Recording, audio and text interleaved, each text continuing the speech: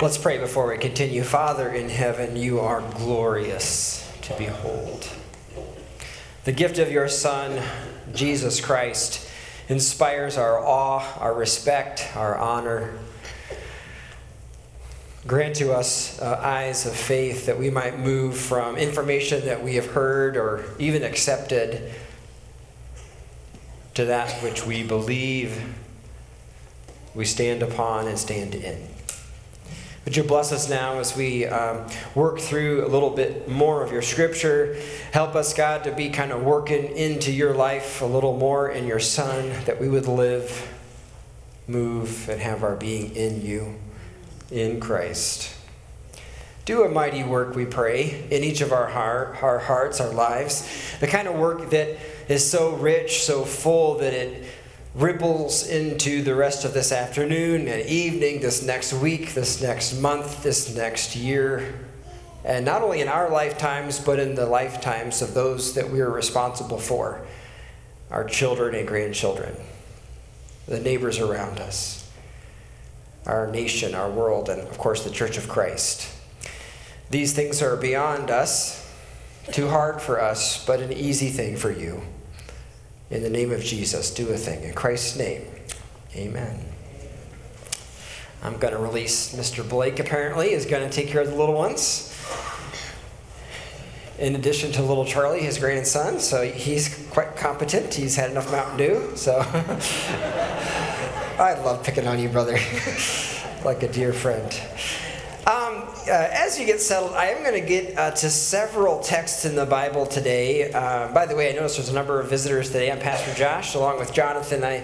We both have a privilege of serving you as we serve Christ. If you have any questions, just come and holler. I'd love to get to know you a little better. And as we're going to look at a few things. We've begun a series just this month on baptism, looking at different bits of it. Last time we looked at the subjects of baptism. Today we're going to look at the symbol of baptism. And then we're going to look at, by God's grace, the spirit of baptism, which if you're going to hear one sermon on baptism, next Sunday's the one. And suddenly like 10 people leave, right? It is the core, the key bit, and I'll hint at it. I hinted at it last Sunday. I'll hint at it again, but unpack it more thoroughly. Then lastly, we'll look at the significance of baptism, and kind of like a Happy Meal where you get a little toy in addition to the cheeseburger thing and the French fries and whatever else they offer. That last Sunday of the month, I have an idea after a few minutes of fellowship that we will turn the microphone back on, and it'll be a kind of an open season on Pastor Josh, and you can pepper me with questions on that. I can discern through various ones of you who've asked various questions. You have specific questions. It might be a certain situation you're a part of, or a specific text that maybe you haven't had explained thoroughly by me or someone else that we could tackle. So plan to linger a little bit the last Sunday here in February. Well, as we talk about the symbol of baptism, that even just saying that just sounds like really dull. Like, who wants to talk about the significance of a religious ceremony? That just sounds like so far removed from the real thing that is life, that you're facing today, tomorrow, this week, the challenges that you face. And I'm going to tell you it's important, but I'd like to get there kind of in a backward way, I guess. I have here this little thing. I wonder if anyone's close enough that can tell what is this thing? A peanut. It's a peanut. I happen to love peanut butter. Anybody out there a peanut butter lover? Yeah, nearly every one of us. Of course we are. We're Americans. If we don't live in Europe where they don't have peanut butter, I discovered that to my great chagrin. But we have the real deal, peanut butter. And this is a salted and roasted peanut. And it's cooked, right? It's sterilized, it's preserved, it's yummy, the whole deal. And I bring this peanut up for a reason. When I was a child, I really loved peanut butter, like to the point where I think it was flowing in my veins. That's how often I ate the stuff. And there's a couple of you who are agreeing. And so I had this brilliant idea. I love peanut butter so much, I thought, we had gotten a bag of, salted, roasted peanuts in their shell, and I thought, I was a child, I did not understand what some of my brothers here could tell me, that if you put it in a pot, it won't sprout, right? It's been cooked, chemically changed somehow, the cell walls, or some of them ruptured by this process. And then if you had ever hoped that it would live, let's just pack a bunch of salt on it, right? let's just really kill it to be certain that it will be shelf stable for quite a while, and that it won't respirate. Right, Mr. Dudla? Like, it's not a living seed anymore. We've done enough to it that it won't respirate. Right? Am I using the correct term? Good. He is informing me a lot about how things that you think are dead, seeds, are actually living. Well, anyways, I put it in this pot, and I had a little pot, and I put some dirt in it, and I watered this thing religiously. You know what I mean? Like, I wanted my peanut plant to grow. I was in Ohio. They didn't grow, things like peanuts that far north. And I was really interested in it. After a couple of years, I just kind of got bored with it. And then my Uncle Gene, he gave me a little tree, and he helped me build it into a bonsai. And so I put it in that same pot, and I wanted this like ancient, like oak-looking thing, kind of like Mr. Miyagi and the, you know what I mean? I wanted that to happen overnight. I'd learned that bonsai trees don't work that way. And I watered this thing constantly, carefully. It was beautiful. It had little moss for the, around its root system, and if I got down really close to it, I could pretend it was a really big tree and really old, and I loved it. About 4 or 5 years into this process, through the moss, something sprouted. Something sprouted that naturally never should have happened. Now, I know that some of you who are in the scientific community will say, you're an idiot. It's not possible. You can't salt, cook, roast, destroy the life within a seed and actually have life germinate from it. I know it's impossible as man evaluates things. I can only tell you what happened. That the dead, preserved thing that should have rotted over those 4 or 5 years burst into life. And soon it got taller than my little bonsai tree. And I thought I'd never seen those leaves, so I wanted to see, I let it outgrow my bonsai tree.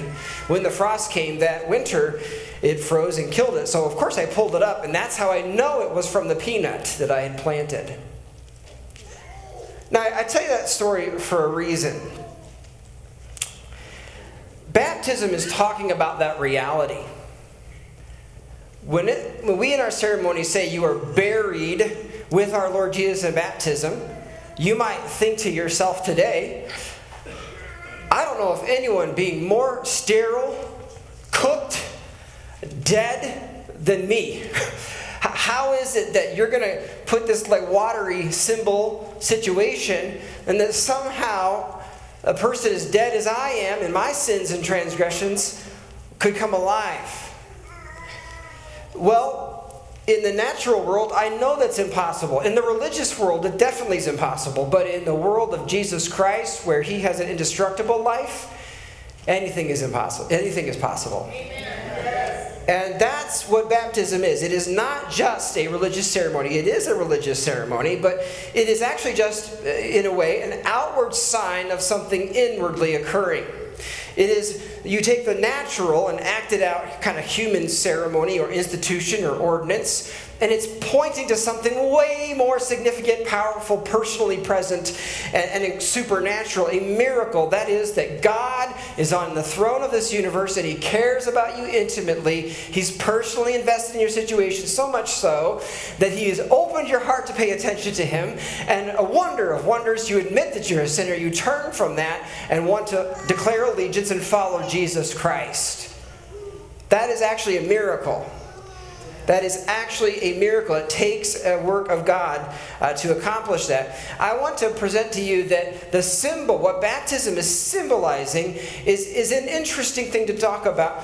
But more than the sort of the symbolism and all that, it's the reality beneath it that the symbol is pointing to. That is, the work of Jesus Christ was this indestructible life who did die on the cross, was buried, but didn't stay there, should have been as dead as a roasted, salted thing in a cocoon, never going to live. He burst from the grave as the first among many.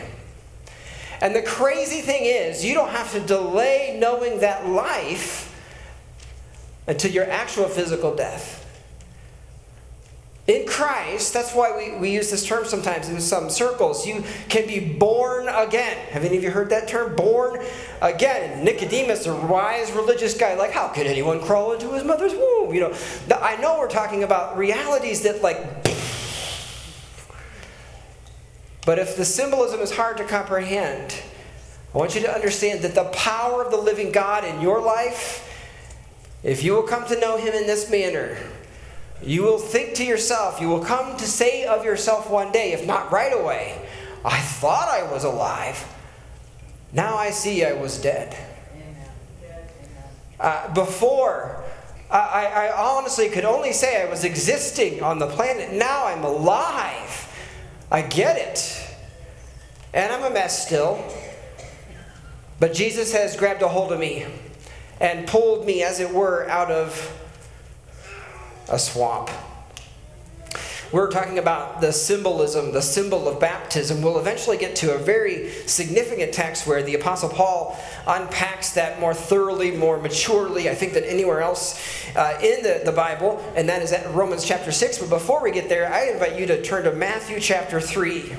Matthew 3. This is, you may, for those of you who don't know, you may have heard of the word baptism, but you're something about, there's this guy named John, he's the Baptist, and I thought I would just review and remind you and me where it all came from. Matthew 3, it's on page 808.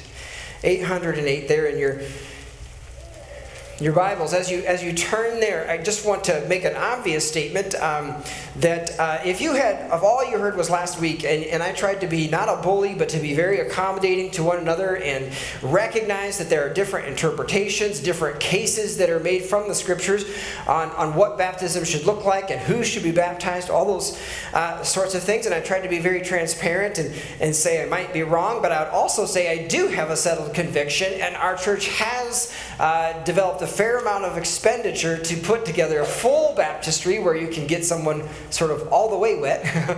And we have this new custom where that stays filled. We've got a gate behind there. Rest assured, moms, your little ones can't get in there. But it's protected. But every Sunday we have it warmed again. Should anyone say that today, like with Lydia or the jailer, what must I do to be saved? Why delay another moment? Let's get baptized. Maybe someone today will say that.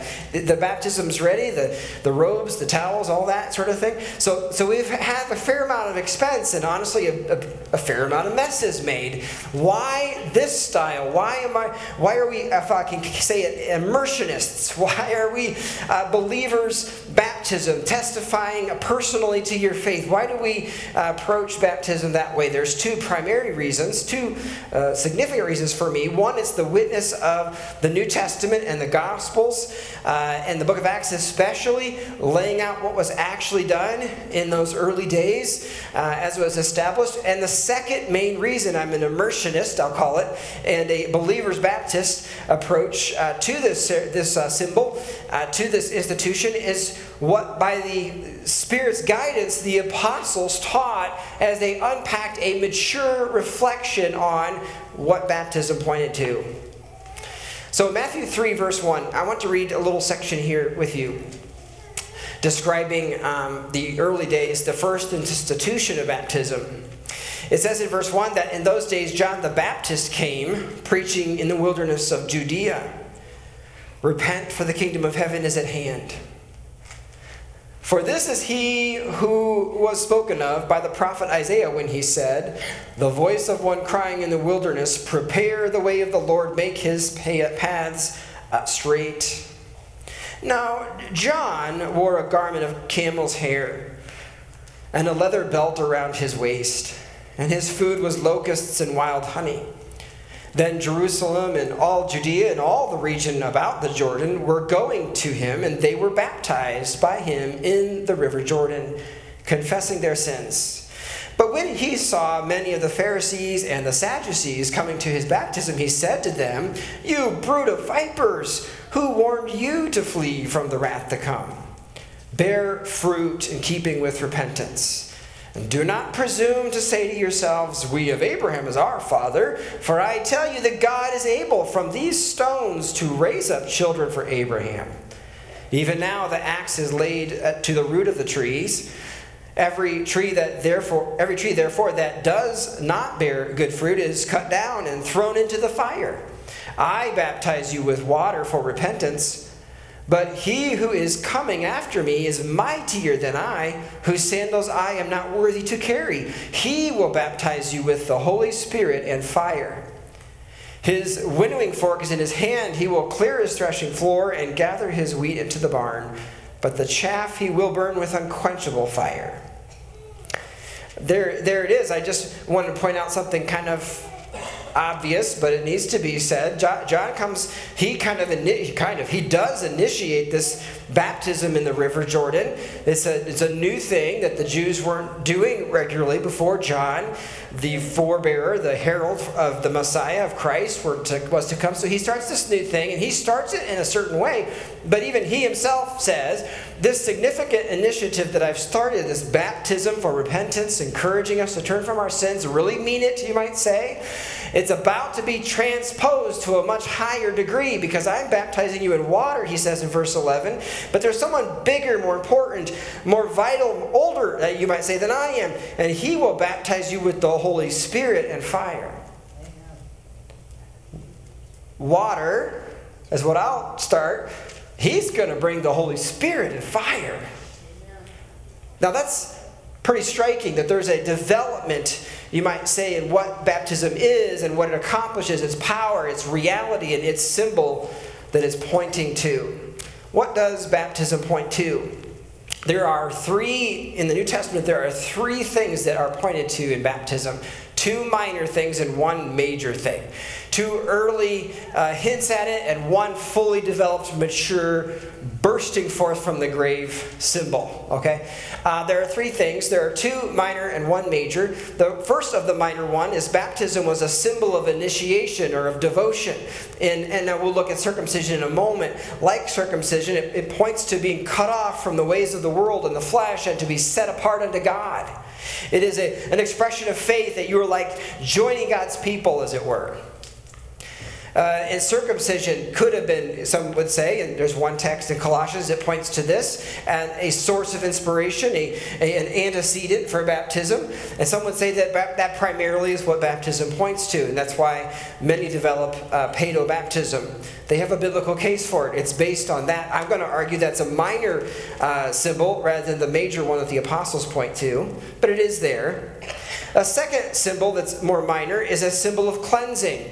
And remember, in the Old, there's all these rituals and rules in the Old Covenant. One of them was you would take hyssop and you dip it in the blood of a sacrificed animal, and you would sprinkle things to set them apart as holy, right? Or another example might be there would be an anointing with oil, a sprinkling of oil on the priest or on the son of Aaron, and it would flow down onto his beard, then onto the lapel of his cloak, you might say. This idea of anointing for commissioning, for cleansing, for setting apart, for making pure, a ceremonial washing. And in fact, in Jerusalem, where I toured, you can see the remains, the spaces where there were many, many larger pools set aside for worshipers who were to enter the Temple Mount. They could come in and dip themselves and get all the way under, actually, in these ritual cleansing pools. In the time of Jesus, they would do that in order to be, as you read in Leviticus and other places, prepared to worship the Lord. So maybe baptism is pointing to that. And certainly, you look at Hebrews 10 or a couple other places, there is a sense in which there's a washing with the blood of Christ, right? A washing our sins away. That is a second symbol. That is another one. I would say, again, it's a minor symbol if we're judging by what the apostles themselves emphasize, because the major symbol of baptism is an identification with the death and the resurrection of Jesus Christ. The death and the resurrection, a burying of self and a being born again. That's the major, that's the primary and most powerful pointer to what God is doing by His Spirit in your life when you are actually saved. That is a baptism of fire, baptism of the Holy Spirit, we will talk about next week a little bit more. But I want today for you to think about that John, when he institutes this water baptism, he's introducing something new. That's why, in a way, The minor ones are minor because the minor ones all point to the Old Covenant, whether it's circumcision or a sprinkling from cleansing. They are pointing to the Old Covenant. And the major symbol only occurs when the new deal comes, Jesus, and when that new deal finishes the deal, not only dying for our sins, buried, but resurrection, brand new thing, right? That's why the symbol of baptism and the translation of communion as well, the other main ordinance, why they mean so much more after the resurrection. Why the symbolism is meant to evoke and to point us to a reality of great power, way more significant and foundational than the slaying of a lamb or an old covenant symbol or rite. It's a major deal because of what Jesus did. In fact, John says that I'm starting this whole thing, Matthew 3, this baptism thing, but there's someone who's coming who's going to so transpose and reinvest and invigorate this practice with a whole set of new clothes, a deeper meaning, a deeper power that your socks are going to be knocked off. That's a paraphrase. He is going to winnow you. He's going to bring a power that you can't even currently fathom.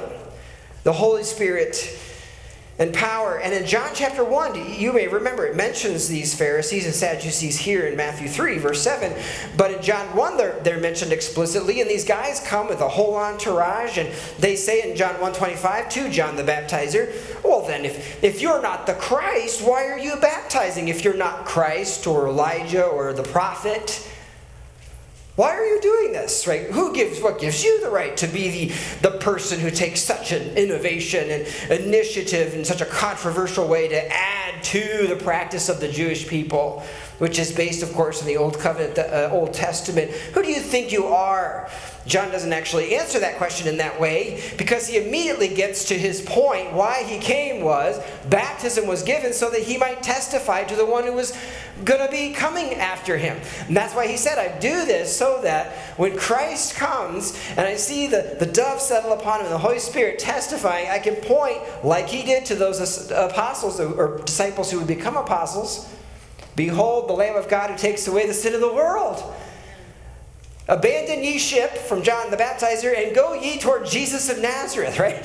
Turn from baptism of repentance, as wonderful and reinvigorating and refreshing as that ceremony, that innovation was, and go to the one who's about to teach you and to reveal the baptism of the Holy Spirit and of fire. So if your view of baptism is primarily one of a cleansing or an identification as a starting point in your journey of faith, that's good. That is what baptism is. But I would like to argue and show you today that it is so much more. So much more. The major symbol of what baptism is more than like what you can bring to it. Is what God has done and is doing for you. And you might think, I don't know exactly what you're saying. That's okay. There was a great man in the early time of the church, a guy named Apollo. And Apollo said, he is a Jew. And listen to this description of him. A Jew named Apollos, a native of Alexandria, came to Ephesus. He was an eloquent man, competent in the scriptures. Wouldn't you like that description on your resume? Competent in the scriptures. That's Acts 18:24. Verse 25 goes on and say this. Apollos, he had been instructed in the ways of the Lord.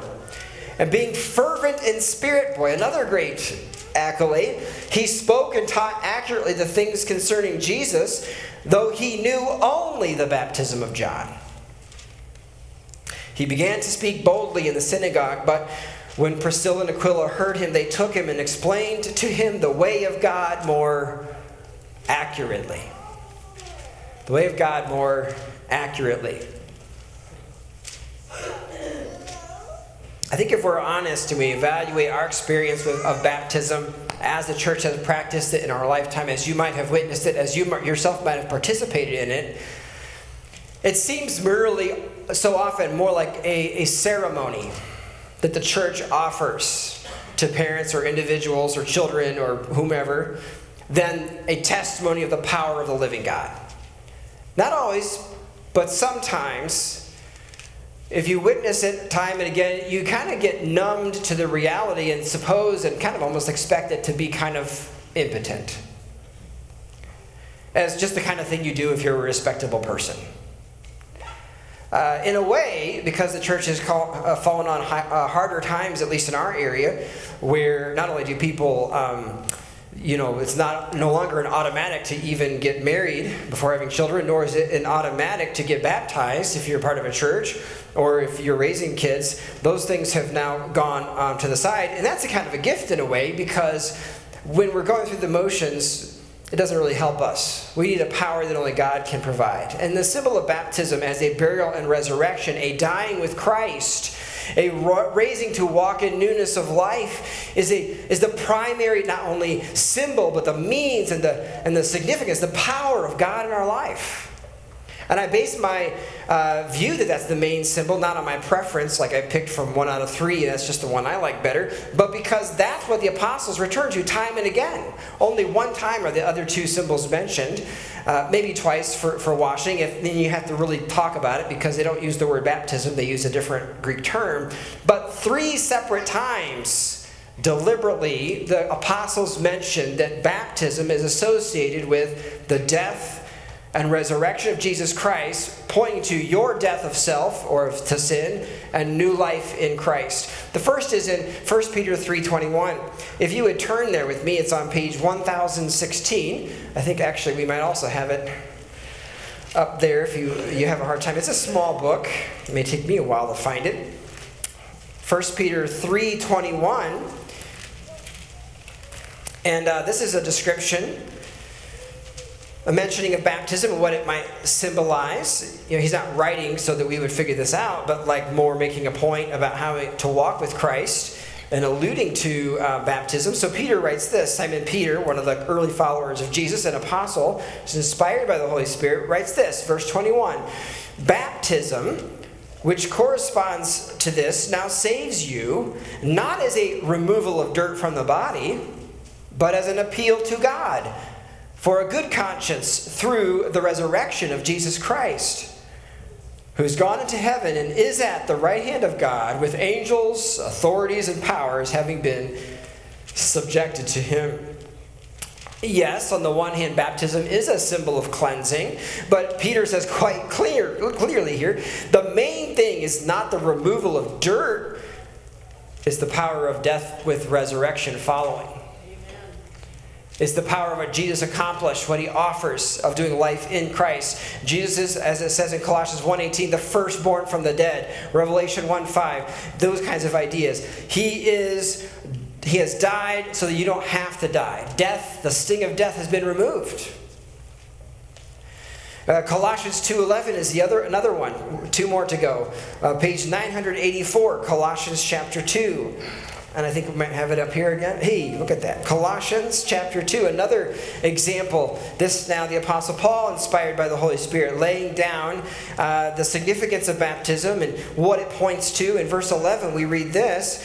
In him, that is in Christ, also you were circumcised with a circumcision made without hands, by putting off the body of the flesh, by the circumcision of Christ, having been buried with him in baptism, in which you were also raised with him through faith in the powerful working of God, who raised him from the dead. Who raised him from the dead. I should keep going. And you who were dead in your trespasses and the uncircumcision of your flesh, God made alive together with him, having forgiven us all our trespasses by canceling the record of debt that stood against us with its legal demands. This he set aside, nailing it to the cross. Isn't that a wonderful sentence? Nailing it to the cross. This is partly, this text in particular is the one that those who actually make a strong biblical basis for baptizing infants, the children of believers, what they call paedobaptism, if they go to this text and argue it, I'm in favor of that. Why not? I think that connection is made here. That is a connection. The connecting between the circumcision, that is the practice of circumcising on the 8th day, the children, the sons of God's people, setting them apart, identifying with the Jewish people, the nation of Israel, God's covenant people. That makes sense to me. But even in this case, where it mentions that, Paul himself goes on to say, but the thing that's really pointing to is that you're dead in your sins and trespasses, that your sins were nailed to the cross, and Jesus died on your behalf. You're to be buried with him and raised to walk in newness of life. That's what he's talking about. I know that that's the Romans terminology, but he's saying the same thing. He's canceling it so that you can now triumph over it and live in Christ. Hallelujah. Right? So though it isn't inappropriate to offer this to our infants, it isn't exactly necessary, because the main thing is has the Holy Spirit stirred on a person? Is he working in him or her? Is he causing them to be identified with Christ more than God's people even? Is he identified, or she identified, with the one who died for their sins that they may have life? Right? And Jesus is a gentleman. He doesn't bully, and that's why in following him, I don't want to bully you to suggest you should become a Baptist, like sort of I am, at least in practice. But he's inviting you, and he urges you to choose to identify with him. And yet the fullest development of baptism, and what it points to, is, as in verse 11 says here in Colossians, a putting off of the body of the flesh. Verse 12, having been buried with him in baptism. That's why I'm an immersionist, because I think sprinkling makes a lot of sense if you're looking at the Old Covenant, or you're thinking of anointing with oil, or pouring even makes a lot of sense if you're thinking about those realities. A partial cutting away, a part thing, like with circumcision, is only a small bit is removed, you might say. But baptism is a putting off of the body. It is being buried, it says in verse 12. And when we have infants, we don't usually think in those first few days of the grave. We're usually thinking, look at the potential of this little one, right? We're thinking what he might become, what she might grow into, right? We're usually thinking about the potential of life. That's partly why it seems to me it's better to wait and to immerse, as it were, all the way under the ground, kind of, under the water, to be fully buried. That's partly why I think that's the best symbol. But also because it's when we become aware of the fact that we really are dead in our trespasses and sin, that we get it, and then we cry out for Christ and say, me too, I also am a sinner in need of grace. Now, whether the person does that at 3 years old, 33, or 93, baptize him at that point, right? I choose Christ for life. That's what his point is in Colossians 2. Don't walk in the way of the flesh. And that is also the apostles' point in Romans 6. And this is where we'll end today. Page 942, Romans 6, 1 through 4. Romans is a marvelous unpacking, a full explanation of the gospel of Jesus Christ. And I think it has also the most mature, fullest description of what baptism was intended to symbolize. It's just absolutely breathtaking. If you begin to believe what this is actually saying, and think and suppose that there's actual power, the power of God beneath this reality, you're going to begin to realize, oh my goodness, that what baptism is pointing to is something that's supernatural, that is extraordinary, not just ordinary, it's extraordinary. And that's found here in Romans 6, 1 through 4. Listen to this description of baptism. If I was on the fence about being an immersionist or a believer's only baptism, this text is what brought me over the line. What shall we say then, writes the Apostle Paul? Are we to continue in sin that grace may abound? By no means. How can we who died to sin still live in it? Do you not know that all of us who have been baptized into Christ Jesus were baptized into his death? We were buried, therefore, with him by baptism into death, in order that, just as Christ was raised from the dead by the glory of the Father, that we too might walk in newness of life. What is baptism? Primarily, it is a symbol of death and resurrection. Now, I'm so grateful that the imagery that the Lord our God in his wise and merciful providence selected was not, be ye locust eaters, right? Be ye wearers of camels' garments. That would be quite uncomfortable, right? Nor be ye like eaters of literal flesh. Be ye carnivores, or even worse, cannibals, like those early believers thought that when Jesus said, eat my flesh, that he meant, right? Or be ye buriers of people in the actual ground, like physical dirt. Like, no, what he's saying is go into the waters of repentance by faith, go all the way under, meaning get all the way wet. Don't be like those, I think it was the French during the Crusades, that they would refuse, those that were believers baptized, they refused to baptize their hands because they wanted to be able to hold a sword to slay their enemies in vengeance.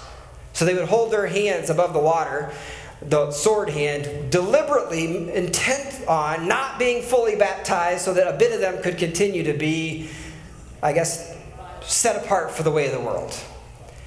This is why sprinkling is inadequate. If that's kind of what you think happens, that your God begins the work, it's part way, you're only, no. When you follow the Lord Jesus, you're either all in or you're not in at all.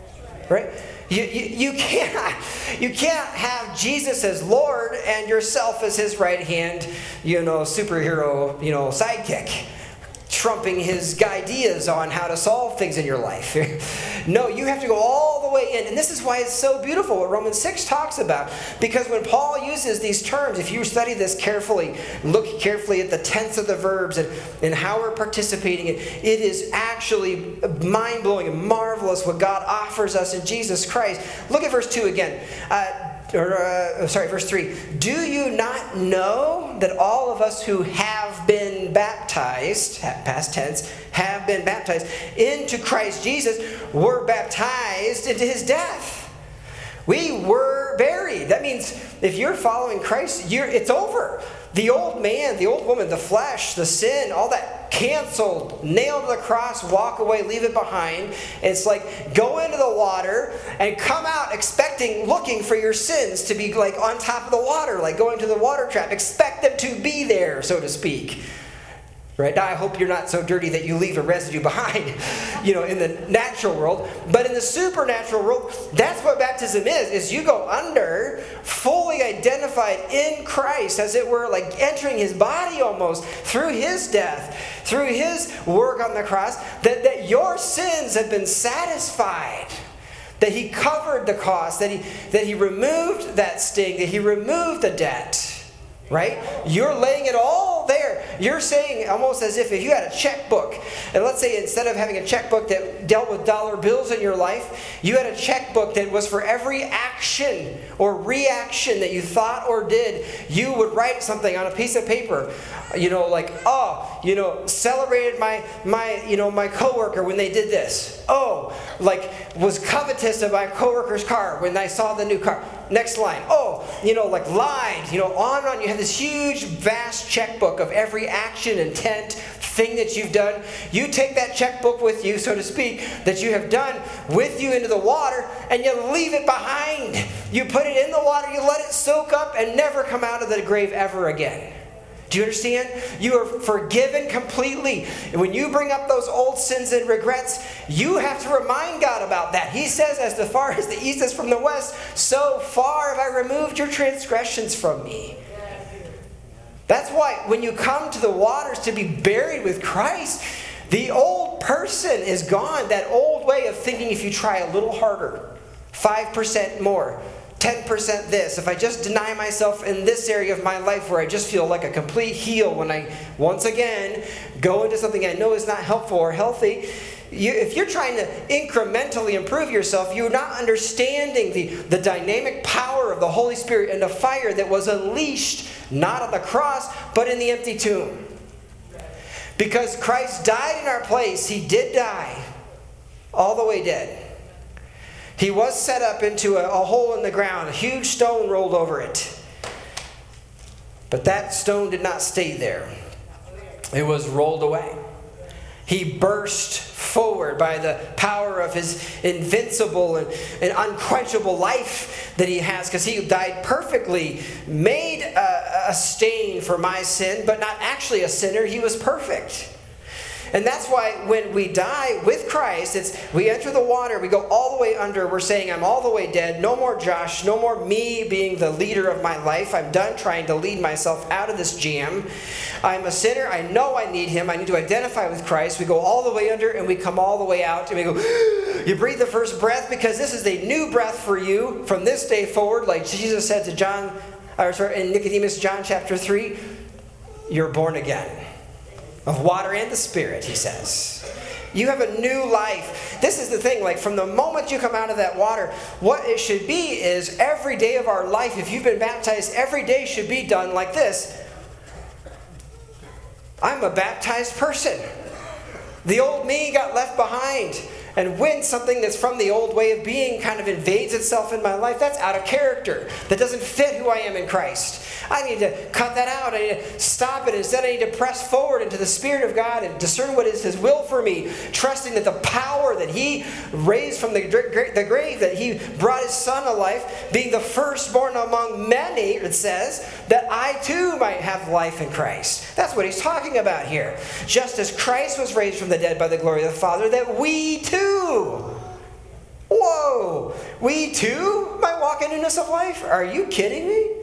With the power of Christ in us, around us, through us? That's what he goes on to say. Look at verse 5. If we have been united with Him in His death like His, we shall certainly be united with Him in a resurrection like His. We know that our old self was crucified with Him in order that the body of sin might be brought to nothing, so that we would no longer be enslaved to sin. For one who has died has been set free from sin. Now if we have died with Christ, we believe that we also live with Him. We also will live with Him. We also will live with Him. We know that Christ, being raised from the dead, will never die again. Death no longer has dominion over Him. For the death He died to sin once for all. But the life He lives to God. So you also must consider or reckon yourselves dead to sin and alive to God in Christ Jesus. What he's saying, folks, what he's saying, I was talking to someone, we were like, how do I read the Bible? And I would say, don't read the Bible like a list of do's and don'ts, and you're trying just to do a little bit more goods than bads. Read it like a love letter of God, like He wrote this so that you would know His heartbeat, so that you would want to be with Him and be like Him, right? Not behavior modification. That's not why you get baptized. It's a dead. You're done behavior modificationing. You need a new power source. You need a new battery in your life. And one that's far more powerful than Iron Man, because the Holy Spirit of God invades you, says John. Even John knew that was coming. Somehow God Himself will dwell in you and will be the resource that modifies your desires and guides you, and that is life in God for you. That's extraordinary. Amen. It is absolutely extraordinary. What is even more astonishing, Jesus said things like this that seem like an exaggeration, like a hyperbole. He says, it's good that I go, because unless I go, the Comforter, the Holy Spirit, and fire won't come. And rest assured that if I go, you're going to do more than I ever could do. That's what He says. Oh, come on. How can that?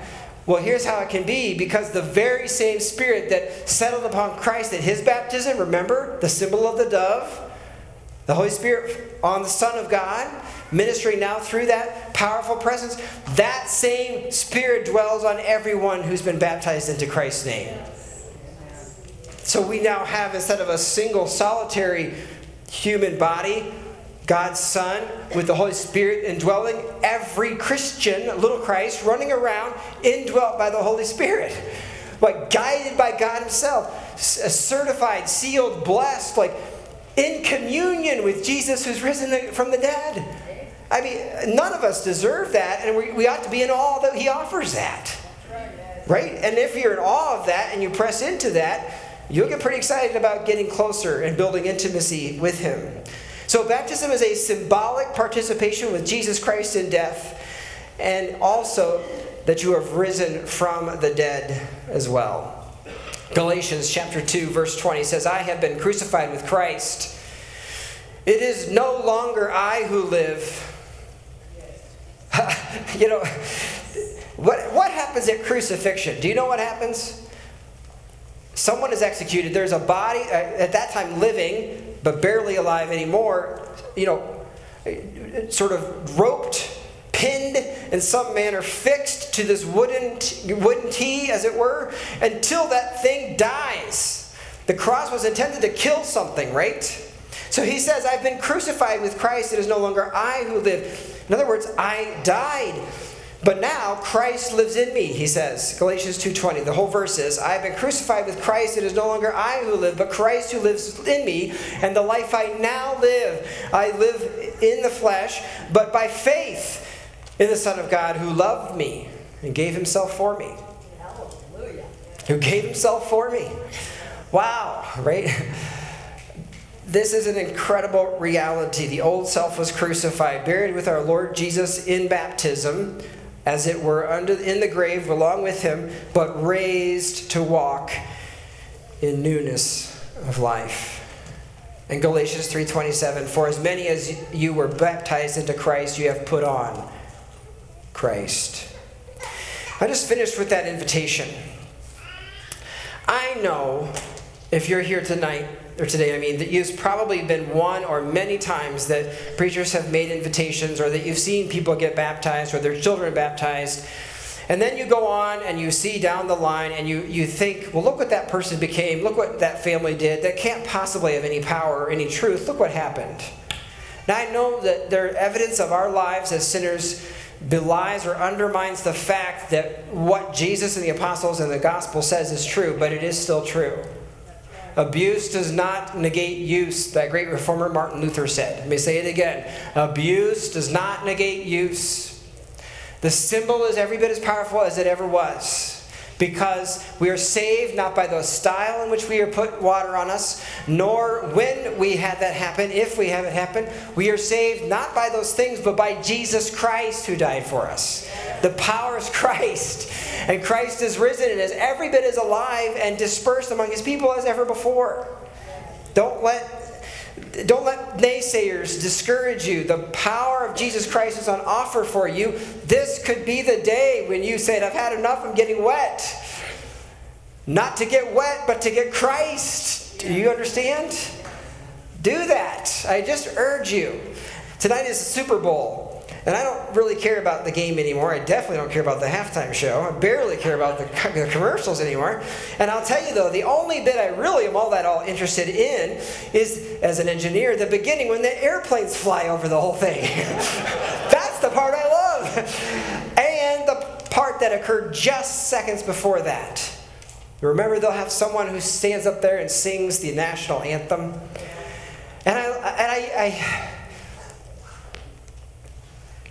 Rare, whether it's a high school basketball game or whatever, rare is the time that I don't get chills when the national anthem of our country is sung. Amen. Now, I know that we live in a contentious time, and there are people who, instead of responding to that symbolic flag and that symbolic action of singing our national anthem, that they, instead of standing as it's our custom at erect, showing honor, take off your hat if you're a guy, that kind of thing, there are those who refuse to do that. Instead, they will do another posture as if to dishonor the slain and our nation, and say, I'm not all into that America thing. That really galls me, but that doesn't empty the fact that my grandfathers and yours, some of them, served in World War II and other times, and our nation still at its core is something worth identifying with.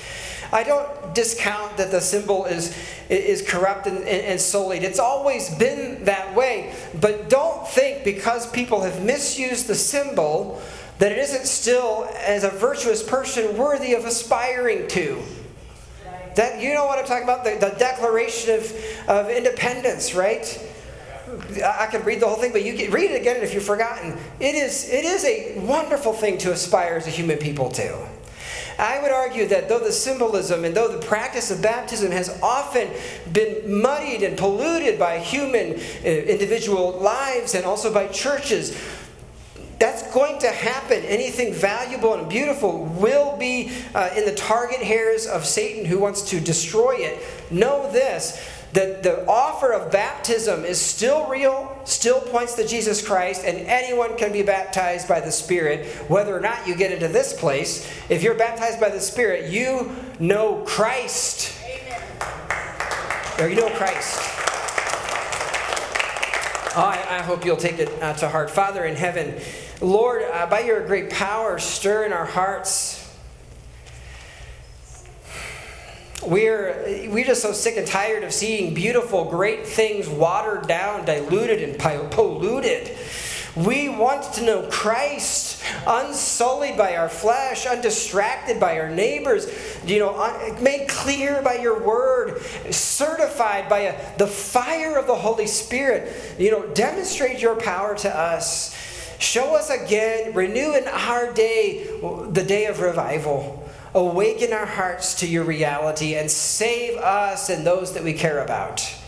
Deliver us from our sins and grant that we might be as you say, Jesus. You are salt. You are the light of the world through me.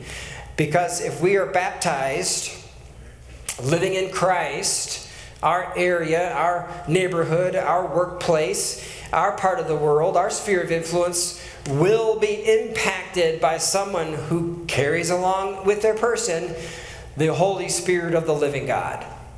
Grant that we might be your people, set apart to your name for your glory and filled with your Spirit for Jesus' sake. Amen.